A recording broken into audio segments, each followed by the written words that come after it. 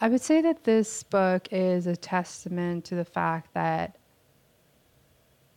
hiding will not save you.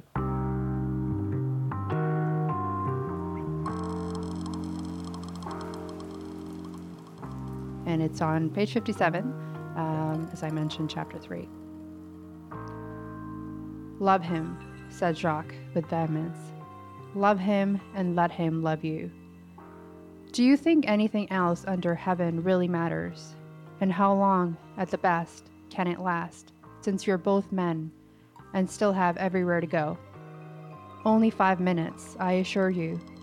Only 5 minutes. You're listening to Anything But Silent from the British Library. Last time we explored the idea of love and liberation in a special episode celebrating Pride.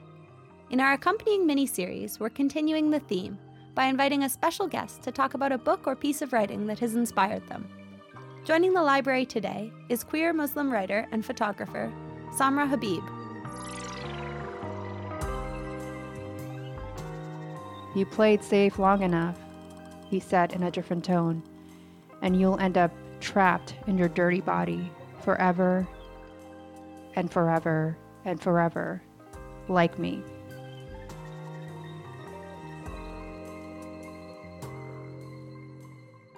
My name is Samra Habib. I'm the author of a queer Muslim memoir entitled We Have Always Been Here.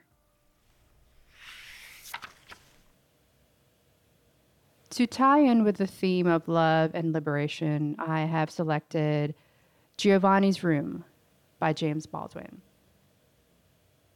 So what state was I in when I first discovered this book? I think in order to really answer that, I sort of need to go back, way back to where I come from.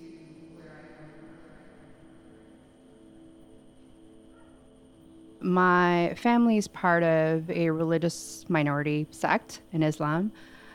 I spent most of my life in Pakistan, trying my best not to reveal who I was because my parents gave us regular lessons in order for us to really understand that our lives would be compromised and we might be in danger if we revealed to religious authorities the part of sect that we were from.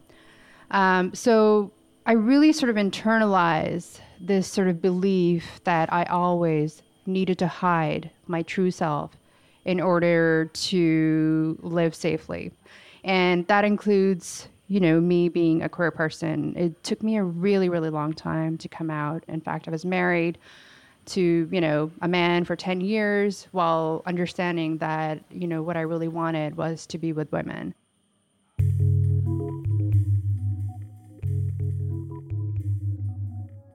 So in my, I would say mid-30s, I fell in love for the first time, and it was with a woman. And my whole world changed.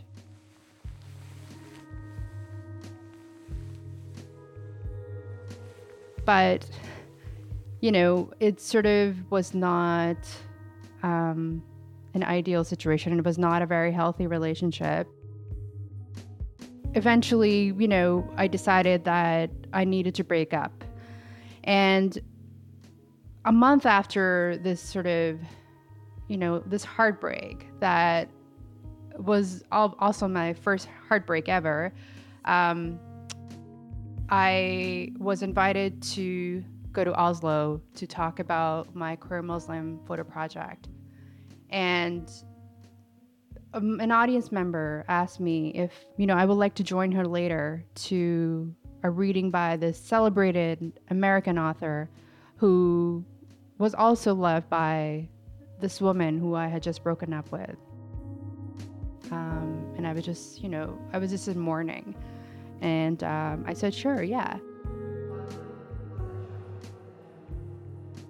And I walked away from that reading sort of having a clear indication of what it's like when you are ashamed of who you are.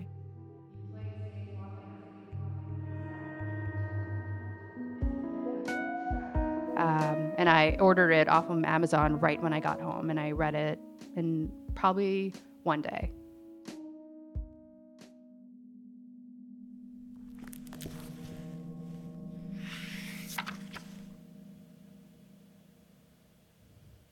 The main character's name is David, and he heads to Paris with his fiancée while she's away. And there he meets a bunch of crewmen and falls for Giovanni. So despite falling in love with Giovanni, he, has so much sort of internalized shame that he abandons him when his fiancée returns.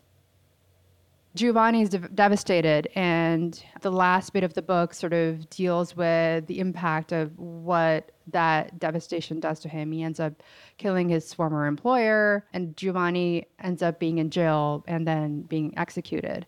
And then David, whose fiancée leaves him after finding out that he has had, affairs with some gay sailors, is eventually also left alone, and it makes him feel even more devastated. So I think what really it reveals to me, the devastating impact of shame. It can inflict harm on you and sometimes people you love.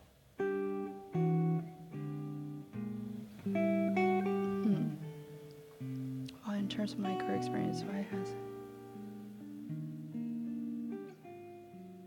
I think, this book impacted all of my creative endeavors, whether it's my photo project or whether it's the memoir that I'm writing, because I think through both of those projects, what I seek to do is sort of dare to make my experience be known, and in the hopes that others would feel less shame and would feel validated. My project and writing my book, and also oftentimes it invites feedback from different queer Muslims who are really thankful because they feel like they're being heard, they feel like they're being seen. And I think visibility actually reduces shame. Like when you see your experience reflected back to you, maybe you feel like you don't need to hide. Maybe you feel like there are many others like you and they're kind of experiencing the same thing that you're experiencing. So let's talk about it. Let's talk about its impact on our lives, and maybe, let's create a community together where we can be with people who've sort of had the similar struggles and similar fears. And maybe we can sort of start to heal.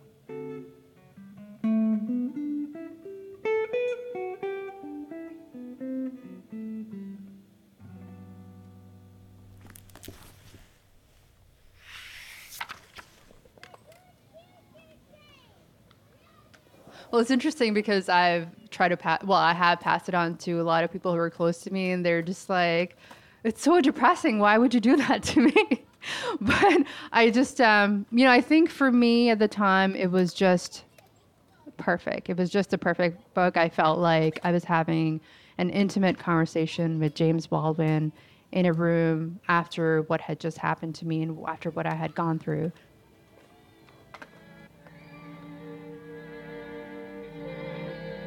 I think that I would pass it on to, I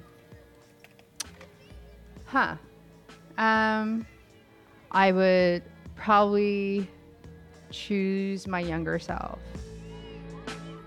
And that is because, so much of the book, as I said earlier, is a testament to how much it hurts to deny who you are and how deeply it can wound. And I think I went on, in my life for a really long time, sort of thinking that hiding would provide me safety. But this book actually challenges that and actually shows you the devastating impact hiding can have on your life. This book might have sort of, sparked an idea that I needed to embrace my true authentic self, and in fact, hiding would not provide me safety.